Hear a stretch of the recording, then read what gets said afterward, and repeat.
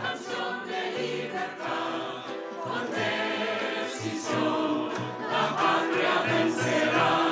Y ahora el pueblo que se alza en la lucha, con voz de gigante, gritando adelante. El pueblo unido jamás será vencido. El pueblo unido jamás será vencido. Revolutions Per Minute is a weekly radio show from the New York City chapter of the Democratic Socialists of America, recorded live at WBAI 99.5 FM in Brooklyn every Tuesday at 7 p.m. RPM is about doing the work to build a democratic socialist future.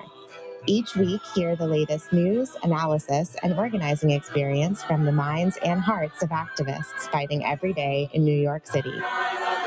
Join the movement at socialists.nyc.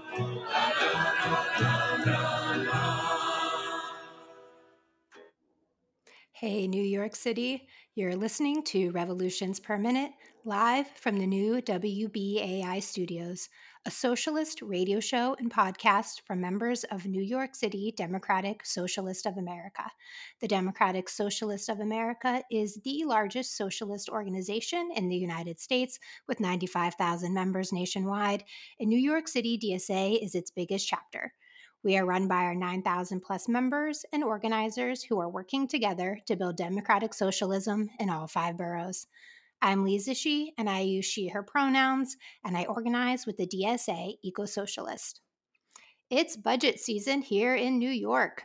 We caught up with freshman Assembly member Sarah Hanastresta to talk about a major development in the fight for public power here in New York State and what her budget priorities are in her first year in office. And in city budget news, Eric Adams is using the influx of migrants to justify an austerity budget this year. His preliminary budget proposes deep cuts to public education, libraries, and other essential services, while it appears he is leaving the New York Police Department budget untouched. Desiree and Caitlin have been doing mutual aid work with migrants and are joining us live tonight to give us an update on what happened to the migrants who camped out outside the Watson Hotel and to comment on the mayor's austerity budget. We'll be opening up the phone lines around 7:45, and we want to hear from you, our listeners. So if you want to jot down this number so that you can call in later, it is 212-209-2877. And first, the headlines with Carolyn Van Zeitz. Hello, listeners. This is Caroline Van Zeitz with your headlines for today, Tuesday, February 21st. In local news, the newly shrunk 20-person City Council Progressive Caucus is now actively threatening a battle over the role of the NYPD and Department of Correction in city budget negotiations this spring. In response to the lawsuit filed by state Senate Republicans, the full state Senate held a vote to reject Governor Kathy Hochul's nominee for Chief Judge of the Court of Appeals, Hector LaSalle, even though LaSalle was already rejected by the Judiciary Committee last month. The city reached a deal with DC 37, the city's largest union of municipal workers, granting 3% raises over the next 5 years. New York landlords want the U.S. Supreme Court to hear a challenge of the state's rent regulations. Community board applications are being accepted throughout the boroughs. Considered the entry-level position to government, community boards advise on issues from liquor licenses to land use cases.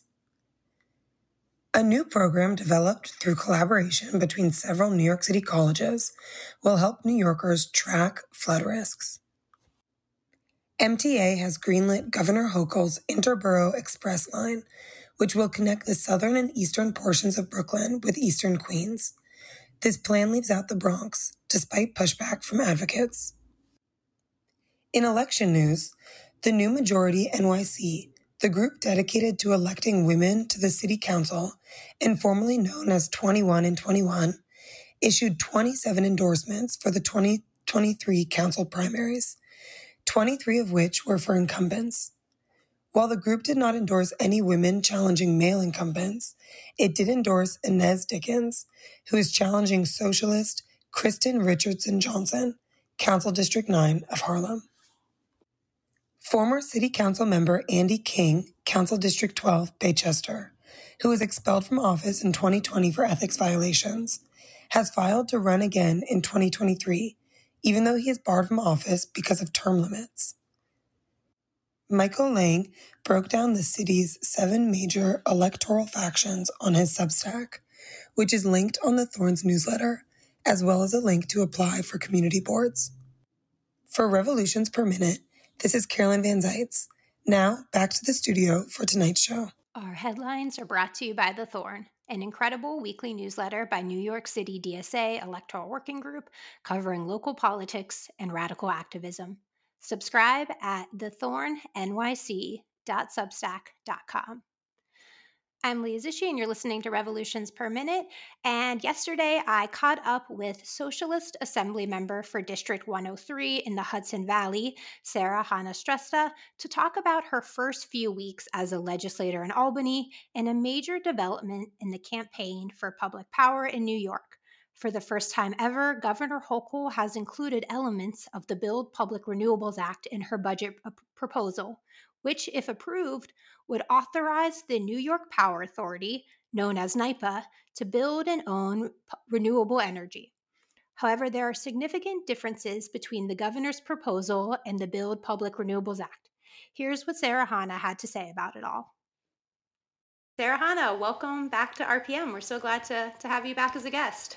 Thank you. Very excited to be back here. The last time you were on, it was actually about a year ago. I looked it up. It was February 3rd. So you were a candidate for assembly. Now you are an official assembly member. You've been in Albany a few weeks, your first session. How's it been compared to what you were expecting going into all this? Wow. Yeah. So February is a long time ago. So that was before the primary. I have to say that I love being in Albany. I love the job. I love the opportunity to be able to just think about this full time, really 24 hours a day. And it's also, everything is in person. So it's really great to see your colleagues. I am surprised by how siloed the Assembly and the Senate are from each other. I, rarely see folks from the Senate, although now I've been moved to a floor where there are some senators. And so one difference that I'm picking up on between the two chambers is that the Assembly is a whole different world. We are still voting on chapter amendments. We haven't quite started voting on new bills. And also there are so many more people, and the vibe is very much, I describe it as rowdy, but also very friendly. And, it feels, so I've been kind of, I think everybody told me to expect it, but kind of still taken aback by how far behind we are compared to the Senate. And there have been some efforts at speeding us up. So we'll see how that goes. It kind of like the budget was introduced and we had public hearings. So we haven't really gotten a chance to test it out as much. And also I was really surprised by how there were so many things that I needed to be at happening at the same time. So like the budget hearings, which are full day, were happening at the same time as the main conferences were happening for the Assembly to discuss and respond to the budget. And I wanted to be in both, but I had to pick one. And, I was kind of bouncing back and forth. But eventually, outside of the environment one, I had to pick the conference because I wanted to hear what my colleagues were saying and wanted to be able to express myself. So yeah, this past week that just finished was absolutely the craziest one so far. Yeah, I never thought I would have like FOMO about people being in Albany, but when I saw like pictures from the big Tax the Rich Albany Day, and then the next day with like the hearing, and you're sitting in the chambers with like Senator Salazar and Gonzalez, I was like, oh, I almost wish I was in Albany. Yeah, it's really nice to have a crew and be together. Yeah, and so you mentioned the budget, which is what really dominates legislators' time in the beginning of the session. If people aren't aware, if our listeners don't know, how it works is first the governor proposes a budget, and then each house, the Assembly, which you are in, the Senate, they each propose a budget. It's negotiated and then eventually voted on by April. And so this year, Governor Hochul included some elements of Build Public Renewables, and we'll dig a little bit into the differences in a minute. But she included some elements of Build Public Renewables in her budget. And I was wondering if you could just kind of first comment on the significance of that, because this is something we fought for last year. It didn't happen. How big of a deal is it that Governor Hochul actually included some of BPRA in her budget? I think it's a very big deal, and I was surprised by how much she did include. So this was one of the bills that I was organizing on before I ran for office, and I remember a time when nobody really thought that this bill had a chance or that it had the momentum, and now it's in the governor's executive budget. So it's a very big deal. It's the main underlying fact that she must have understood, which we've known, in the Public Power Coalition, known all along, is just how well positioned NYPA can be to build a lot of renewables for cheap for us, and to help us get to our energy goals. So obviously she gets that part. So I think it's a big deal, and I'm very, she had some new electeds over for breakfast at the governor's mansion, and I definitely told her that I'm very excited to get this to the best possible form, and that I'm very glad to see it in her proposal. Definitely one of the benefits of having organizers as elected officials here at breakfasts with the governor. And yeah, I was somebody, we had that huge rally outside of her office last year. I was arrested with other public power comrades, and it didn't seem to make a difference. So I think it definitely is a reflection too of how much power has been built around this. And is a pretty exciting development. But as you kind of hinted at, there are some differences between the Build Public Renewables Act, which the Public Power NY Coalition have been organizing for, and what the governor put in her budget. Can you talk a little bit about what some of those differences are? The overarching difference is that this bill, our version of the bill, is so thought through. Everything has really been considered, from environmental justice to democratization to how we hold NYPA accountable, to how we do public hearings, to how we do reviews of the state's progress on renewables. Everything has been thought through with so much attention.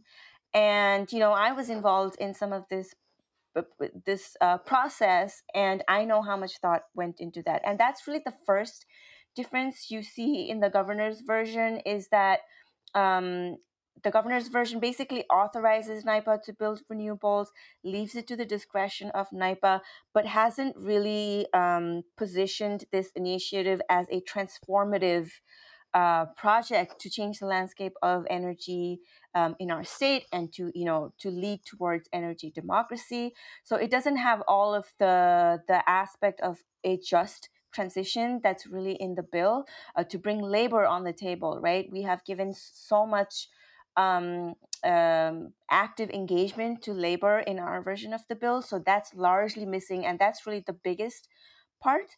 And then the second part is just a mandate. Our bill authorizes and directs NYPA to do certain things in certain ways, whereas the governor's version just gives them a lot of discretion. And in my opinion, that's really setting up the project to fail, leaving so much to the discretion of the trustees, and not having a vision for what NYPA should be. Because yes, NYPA is very well positioned to lead the generation of our renewables, but how well positioned depends on what kind of NYPA we can have, which our bill really sets us up for. So that's really the biggest difference. And in terms of the mandate, it's not just that we have a mandate in our version, but also what type of mandate. Again, it's very thought through. One of my favorite parts of the bill is that it mandates NYPA to become, by a certain point, the sole provider of electricity to state-owned properties, which includes, public schools and libraries. And to me, that's really almost a very caring consideration for our public institutions.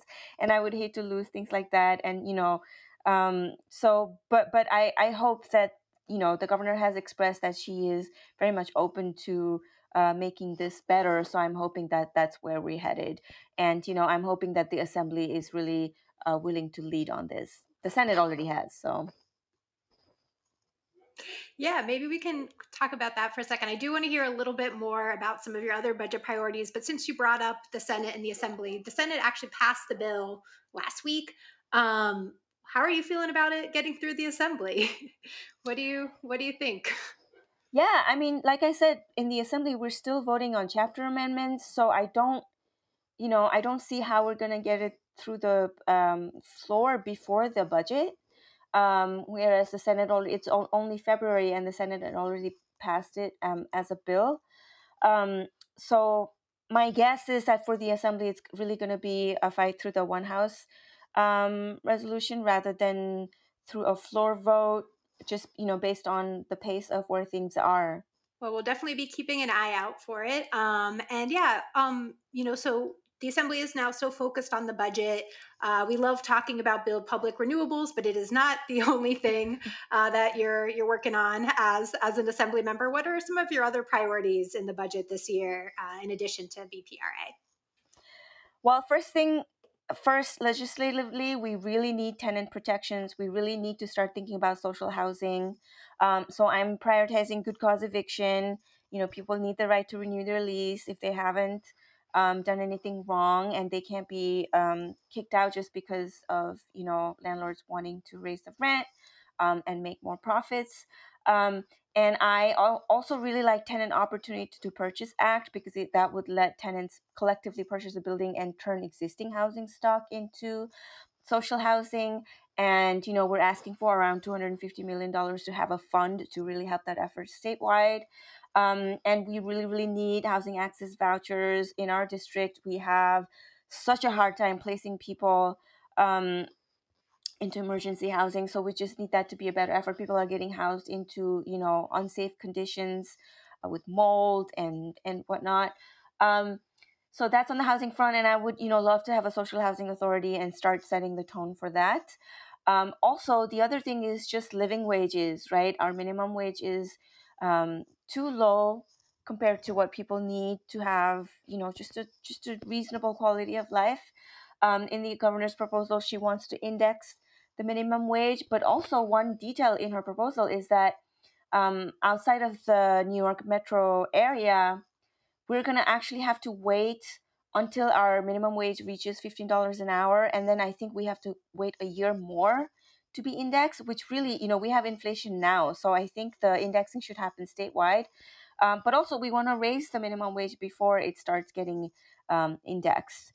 And we also want to have coverage for all. We want to have an employment bridge program for people who are not currently covered. We want home care workers to have their minimum wage be 150% of the minimum wage. So just more workers protection overall. And I think I would say there's also, I'm scared of throwing money at things without really specifying how that money should be bucketed and how it should be spent. I think, one thing that I've gathered from colleagues who've been in the Assembly for a while is maybe this suspicion over really how money is being spent. That money that sometimes we have to fight hard to have for spending, but not necessarily, delivering the results. So I'm kind of paying attention to that as well. I think those are the really the top priorities. That's a big chunk of things to be working on. It's a lot. And so earlier you were talking kind of about the potential of NYPA, and making sure that what we pass here in New York, what we always talk about in Public Power Coalition is like it's a model for the rest of the country. And so very recently, NYPA is essentially a lot of the influence, and it's run by a board of trustees. And also, one of the differences between Build Public Renewables and what the governor is proposing is, a democratization of NYPA and adding more trustees. And so one of their trustees, he's a Republican, I believe, county commissioner. He even thought about running for Congress. He recently resigned. And in addition to complaining about bail reform, he claimed that, implementing our state laws is, not possible. And he's worried about the financial burden because like our bills are so cheap now under fossil fuels. Could you, what's your response to this? And, how does it kind of reflect on the fight for Build Public Renewables? Well, I think he made the right decision, because if he thinks all of that things, he should not be in NYPA. You know, the main benefit of having a public entity is that the first concern, the first priority is serving people, right? Otherwise, we might as well do it through the private market, do it through private corporations, So anybody who is serving, especially in leadership roles in a public entity, needs to be completely committed to the state's goals, needs to be completely committed to being willing to take risks, knowing that there's going to be a payoff, knowing that as a public entity, you will have that opportunity for the returns and for the payoffs, which private corporations don't have. Private corporations need to report profits every quarter, and public entities don't need to. So I think that that the benefit of having something be public is only realized if the correct people are leading those efforts. And I think it's absolutely relevant to talk about who's going to be leading NYPA and who's going to be leading all of our state agencies.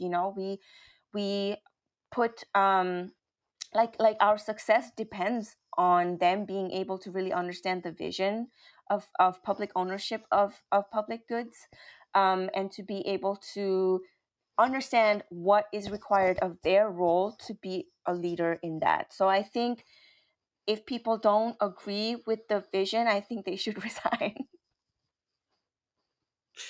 Yeah, we don't need these Cuomo holdovers. When I actually read his resignation letter, and I know this interview was coming up, it just, like, I thought about our conversation a year ago about your vision for what public power could be, and it was like the exact opposite. And it's so obvious that there's some people who are just very much want the status quo, which is clearly not working. When he's like, oh, it's going to be unaffordable, like, it's not affordable now. Like, what are you, like, we're paying for fossil fuels right now and it's completely unaffordable.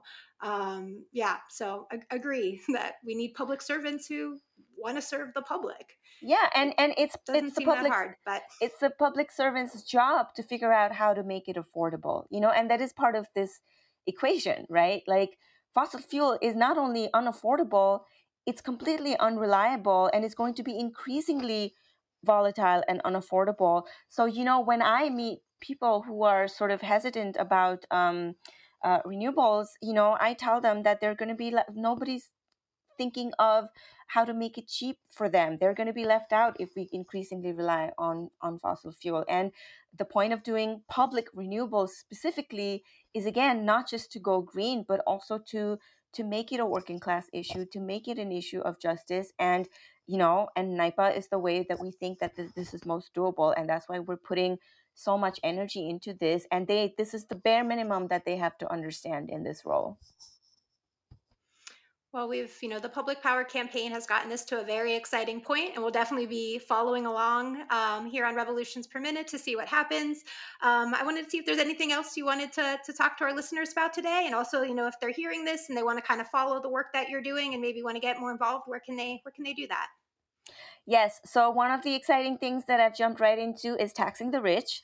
So I'm carrying the corporate tax bill with Assemblymember Anna Kellis in the Assembly. She's the lead sponsor, and with Senator Holman Siegel in the Senate. We have such a short timeline to get this done. So we could use any help we can get from constituents calling their representatives to let them know what the bills are in this package of taxing the rich, invest in our New York. And I will just say the corporate tax bill number, it's 1980 in the Senate and 3690 in the Assembly. So look it up, call your representatives, and there's a total of 5 bills that could raise billions of dollars for our state, so that we don't have to keep coming back to a budget that's really talking about scarcity and austerity. We want to have a budget of abundance because we know that we can do that. And so, we want to have universal health care. We want to have social housing. We want to have a great public transit. We want to have good investments in climate. This budget is eliminating right now in its version lots of critical things. It's eliminating, for example, a program that provides legal services to homeowners that are facing foreclosure. And these are just very basic things that we don't have to compromise on. So that's what I would suggest people to get involved in. Well, thank you so much for taking the time to talk with us today. And yeah, we'll be excited to see everything that happens this year. Awesome. Thank you so much. And one small correction in that interview with Sarah Hanna, I believe I said that the trustee from the New York Power Authority who is resigning was a county commissioner. He's actually a county executive from Oneida County. So just small correction there. You're listening to Revolutions Per Minute on listener-sponsored WBAI in New York City, broadcasting at 99.5 FM and streaming on your favorite podcast app. You just heard from Socialist Assembly member Sarah Hanna-Stresta, and coming up soon, we have Desiree and Caitlin on live to give us an update on the migrants who were forced to camp outside the Watson Hotel earlier this month, and much more. But first, if you're a regular listener of WBAI, you know we can only stay on the air because of the generous support of our listeners like you. I think, as Reggie alluded to, and if you are a regular listener of WBAI, you know that it is very hard to bring this kind of content and not take any kind of corporate donations. It's a scrappy business running a listener sponsored station, but we do it because it's what allows us to really bring you real content that is not influenced by corporations and big powerful interests. And we know times are very tough for everybody right now, but if you have absolutely anything that you can give to WBAI, so shows like Revolutions Per Minute can stay on the air, please chip in what you can. To give to the station, please call 212-209-2950. Again, that number is 212-209-2950, or you can go to WBAI.org. As you heard in that interview with Sarah Hanna here on RPM, we talked to Sarah Hanna when she was a candidate. We gave her a chance to explain her vision for New York. Then we had some of the organizers that helped get her elected on later to explain how they won that campaign. We're not interested in just hearing sound bites from politicians. We want to hear their vision, and we want to hear what their organizing plan is for the working class. Here on RPM, we've been covering public power and the Build Public Renewables Act for years now. We've really, really gone in depth on this issue and talking about how it will impact working class New Yorkers like you. And we do that because, we're not getting any money, any sponsorship from the Con Eds of the world, the National Grids of the world. We're only able to hold these kind of powerful people accountable because of your support. So if there's anything that you can give, please do. Again, you can go to WBAI.org to do that, or give us a call at 212-209-2950. Again, that number is 212-209-2950.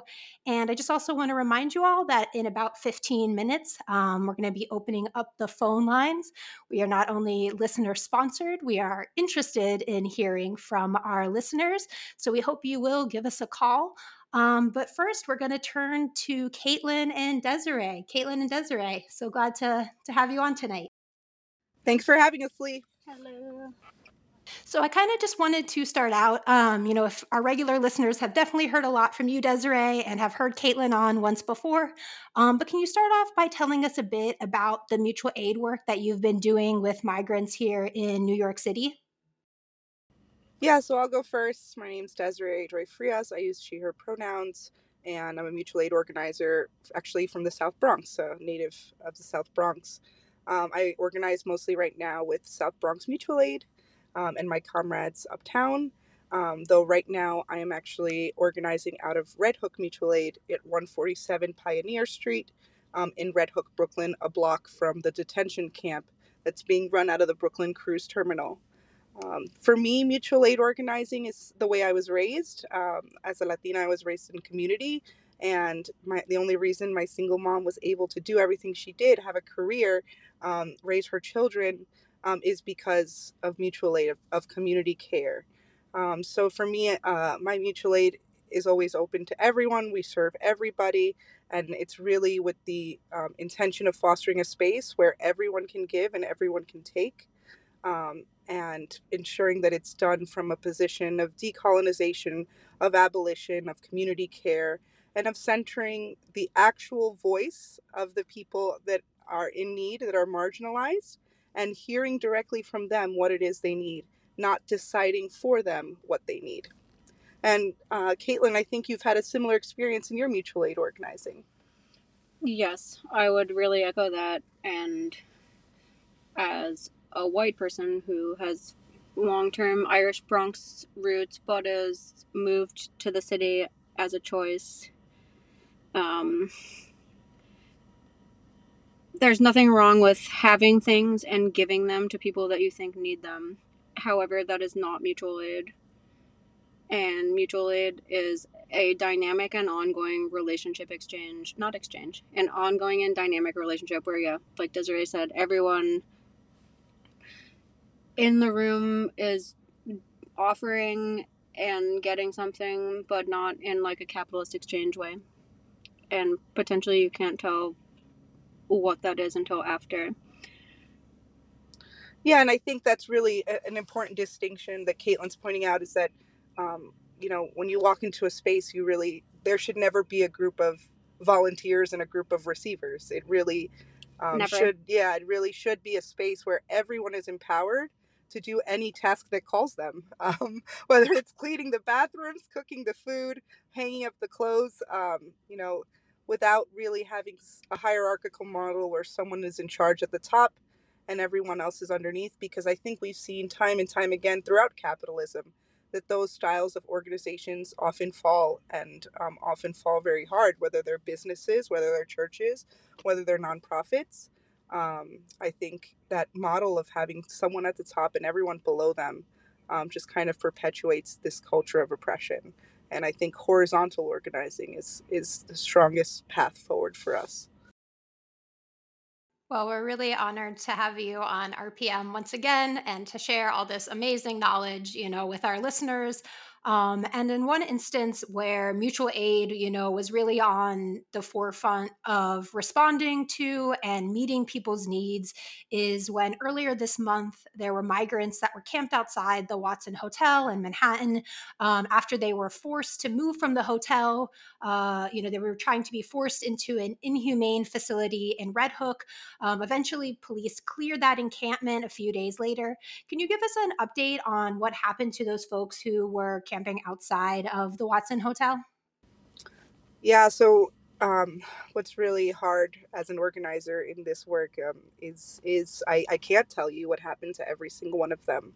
Some people chose to go on to Canada. The United States government, through their contractors at DocuGo, which run most of the shelters here in New York City. There's about 45 shelters across the city that are holding migrants right now. They're out of hotels. They're out of the cruise terminal. They're being offered tickets anywhere in the country, as well as to Plattsburgh, New York, to cross the Roxbury Street and be detained by Canadian authorities. So a lot of migrants felt after this experience that America was no longer a safe space for them and asked to be bused to Plattsburgh. Then they crossed over to Canada, and I did receive word last week through WhatsApp that some of those people were deported to Matamoros, Mexico. So some of the members of the Watson went to 30th Street Men's Shelter and to other DHS shelters. Some of the people that were outside the Watson did get on the buses to the Red Hook Cruise Terminal, which is freezing inside. There has already been a confirmed loss of life, suicide, and there has also been an additional attempt this week. So it's very clear that there's a lot of pain in the space, and it is not a safe space for a lot of people. So I worry all the time about the people that I've met along my journey of mutual aid. But I'll never know where many of them ended up.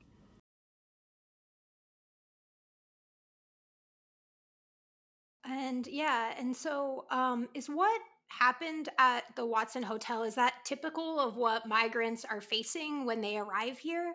And can you talk about like what are some of the biggest challenges that they are facing right now? And how is mutual aid kind of filling that gap with a lack of social services from New York City? I can actually speak less to what's typical of migrants coming here, but what has happened is completely typical of the city's response to quote unquote like emergent crises within the housing structures that they have already set up. So starting much earlier, but in my experience, personal experience, starting with de Blasio's takeover of hotels for COVID shelters, and then their subsequent treatment of people within and moving them around. It's migrants coming here right now are, it is typical because migrants are coming here to the illusion and advertised sanctuary state in a sanctuary country and are being met with, I mean, Adams is correct that they're meeting the same crisis that New York City has already been facing, but it is a New York City government invented and perpetuated and purposefully maintained for profit for decades crisis. There is no shortage of space in this city. There is no shortage of resources. We are meeting, there is a militant and ongoing attempt in every sector and in every corner of the city to repress and crack down on any expression of community care or joy, to the point that the paranoia that people who have resources and have space experience around the potential for being sued, raided, killed, overtakes any kind of human connection. Yeah. So what migrants are facing when they enter the city is, again, and as we've all been dealing with and working within, the actual reality of the city in which we live without its artifice. And they're just meeting face to face the fact that there is no, No, and I mean, so this lack of intentional lack of infrastructure is systemic. But for me, I really dispute that it's a crisis, that it's a migrant crisis. These are people arriving to New York City as people have arrived to New York City since 1642. It's how we have, honestly, bring back Ellis Island. I mean, like, bring back the system of before, because the way we're doing it now is even worse somehow. Somehow this is worse than changing people's names at Ellis Island. Somehow this is worse than all the transmission of communicable diseases, because we're still doing that in our shelter systems. They're still not clean enough. People are getting diseases in the shelters that have been eradicated in other parts of the world. People are really living in conditions that are not livable, and it is not due to lack of funding. We have the biggest city budget in the entire country, and it's due to the intentional choices of people in government, of people at nonprofits, and at people that perpetuate the systems of capitalism. Again, yeah, I just really have to re-highlight that it is not, there is no crisis. It is all completely fabricated. It's our daily lives. And people buy into it. If anything, I would say and hope that this situation will disrupt that to a degree that people won't be able to live with anymore. But we'll see. I'm really naive.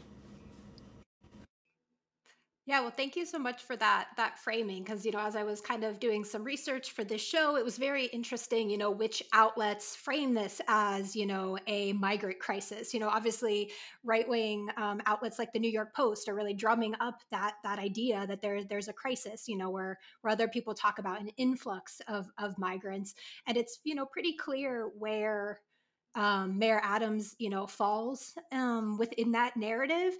And he is actually, using this language around a crisis to justify his austerity budget. As I mentioned earlier in the show, he's proposing major cuts to things like public schools, to libraries, other, social services. What's your reaction to the mayor, blaming this on migrants coming into our city? Well, It's not just right-wing media. It's liberal media and publications like the New York Times and other publications that have for years and decades reported on these things as single human interest stories. Yeah. A flood, a crisis, the caravan, and every the single hysteria. time. And so it's really easy to blame the right wing for doing, but it's actually the liberal media, and especially in New York City, that I think is more responsible for that. Yeah, and that's why I'm so thankful for WBAI to platform the reality of the situation that people are living through, are fighting to survive every day in, because it is life or death. That is the level of trauma, the level of injury that these people have faced in their journey here in the Darien Gap, physical injuries, emotional injuries, spiritual injuries. They are at their most vulnerable by the time they've gotten here after 4 months of traveling, and then the city just kicks sand in their face just to be cruel. And the other thing is, if you want to talk about a flood of migrants, let's talk about white flight during COVID. Let's talk about the people who left and will never come back, and the 40,000 empty apartments in New York City. That's right. And there's no one expects Eric Adams or the New York City government to quote unquote do the right thing or to take care. I mean, or if anyone does, I'm sorry. However, there are, again, 40 million people and $400 billion in wealth between those of us who are here and Eric Adams. And just to be frank, walking around Red Hook and trying to ask the long-term white people who live here if they know what's going on here or if they would be willing to support it. Yeah. No, those are all made up numbers, but the gap that exists between those of us on the ground and the people, quote unquote, about whom this radio interview is about, and then the city government is huge, controls what New York is, and is full of wealth and resources. And I think in closing, I think for anyone who is looking to get into mutual aid work or to divest from a charity model, I think it's important to learn about the power of just sitting down and talking with someone first. Before you go buy, a whole bunch of whatever you think they need, sit down and talk to them, because yesterday someone came through and their bike was broken and they could not do deliveries. They could not make money because their bike was broken. We fixed it for $10. Mm-hmm. That person now can go back to their job that was giving them their only source of income in this country because of $10. So that sums up my main organizing experience over time. It's like, yeah, the direct $10 and the listening to people ask for what they need and responding to that. Not buying things in advance that you think people need or assuming that you know what they need. Yeah. And it's generally something, anyway. As silly as a phone, not as silly, but yeah, it's a phone or a mode of transportation that excellent. Opens up the world to people. Yeah, those are excellent points. And I would really love to hear what our listeners think about this. So if you want to call in, the number is 212-209-2877. And as I always kind of encourage, I know sometimes these issues, especially because of, the rhetoric that's been used to dehumanize these people, it can be a little bit of a heated debate, but, really think about what Desiree and Caitlin have been talking about, the inhumane conditions people are faced with, and just keep that in mind when you call in. Please know that we are all here to work for a better future. So if you have thoughts about this, if you have more thoughts about the New York City budget or the New York State budget, the number is 212-209-2877. And while we're waiting for our listeners, we already have one on the line. Listener, you are live on WBAI. What is your question or comment? Oh, sorry, my baby might start crying. I really appreciate the work that y'all do. I was watching it from afar, but shout out first of all to the Department of Immigrant Affairs official Twitter for painting the people who are helping with the mutual aid as outside agitators, which was a really incredible turn. They were platforming fascist journalists and making it seem as if people had nefarious reasons for helping out people who might not want to go to a cruise to Red Hook and freeze. I guess my question is whether or not Pioneer Works, which is an art space on Pioneer Street, has been involved. They should be. They're part of like making value in that neighborhood in various ways. I think they have a responsibility. And maybe y'all know more about this, but the cruise ships now, the bigger ones, they're going to come there. I remember hearing something about how in 2 weeks, the Queen Mary. Yeah, if somebody, I sort of didn't get too far into the story, but if the city essentially had done the build out to make it so that the grid could just be plugged into by the ships, they wouldn't have to run their diesel. So that connects to the local neighborhood, the air quality now of whatever migrants that are there. So just kind of was asking if you knew any more about that story. It seems to be connected. Sorry to ramble, but thanks again for what you do. And screw Department of Immigrant Affairs, Mayor Cop Clown Adams. And yeah, thanks. Yeah, everything it's not rambling because 100% of what you said is correct and relevant. And I hope you have a lovely evening with your baby, comrade. And I think Caitlin wants to speak about Pioneer Works, which we are next door to. And briefly, before the squat that I live in was this particular squat, it was a venue and was involved in the sanctuary movement to try to get art spaces, particularly to get on board with the kind of sanctuary that church spaces were starting to do in the mid 2010s or whatever. Pioneer Works over, there's been a few people who have called on them. They so far have been completely silent. They are sitting directly between the terminal where people are being detained and the one mutual aid space in the entire neighborhood, which is under duress and probably shutting down.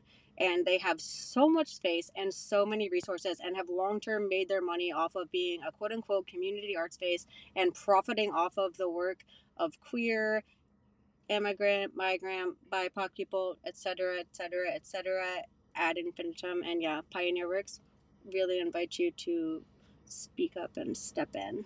Come by tomorrow from 10 to 8, 147 Pioneer. We went through 10 pizzas tonight. We plan to serve more hot food tomorrow because the food that's being served at the terminal is inadequate. People have lost a lot of weight. And it's not rambling. The things truly are connected. It's a much longer conversation, but the way that cultural capital works in New York City and the sweeping, quote unquote, of people off the streets for decades, but especially over the past couple of years, and what that refers to and what it means for the future is incredibly important and a huge part of this conversation. So thank you. Yeah, thank you so much for calling in. And babies are always welcome here on Revolutions Per Minute. Let's go to our next caller. Caller, you are live on the radio on WBAI. What is your question or comment? Yeah, I just want to say one thing briefly. You know, I love the immigrants too, and I want them to come here. The economy now is so different than it was when immigrants were coming here through Ellis Island at the turn of the 20th century. Back then, there was so many factories. There was garment work. Those people were getting a toehold. I mean, when you don't have $10 to fix a bike, it says something about our economy that's just not. It's not what it was. This is not the land of dreams anymore. And you know, e-bike deliveries are great. E-bike commerce is great, but that's literally all there is. That's what the people who just get here and are on the lowest rungs of the economic ladder, that's all they have access to. That's all they do in the society now, because there's no other work. So what are your thoughts as socialists about creating more work opportunities for new Americans?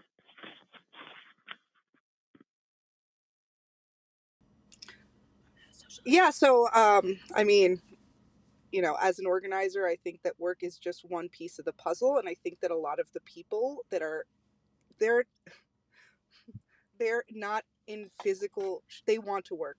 They desperately beg to work every single time they come in, every time. That's all they want. But you have to understand as well that some of these people are in such bad physical shape. They need to be seen by a doctor. They need to be, they have illnesses that they picked up in the jungle that haven't been treated. They have open wounds. These are things that are not being cared for by the city in any capacity. There is a man with a broken arm that's been broken for over 2 years, and he was already in the shelter for the past 7 months, and no one has done anything to have him see a specialist for a completely detached humerus, totally split in half. So I, sure, we have to work to survive capitalism, right? But at the same time, I believe that there's a better future, that there's a better way, that we shouldn't have to work until we die, or we shouldn't have to work to survive.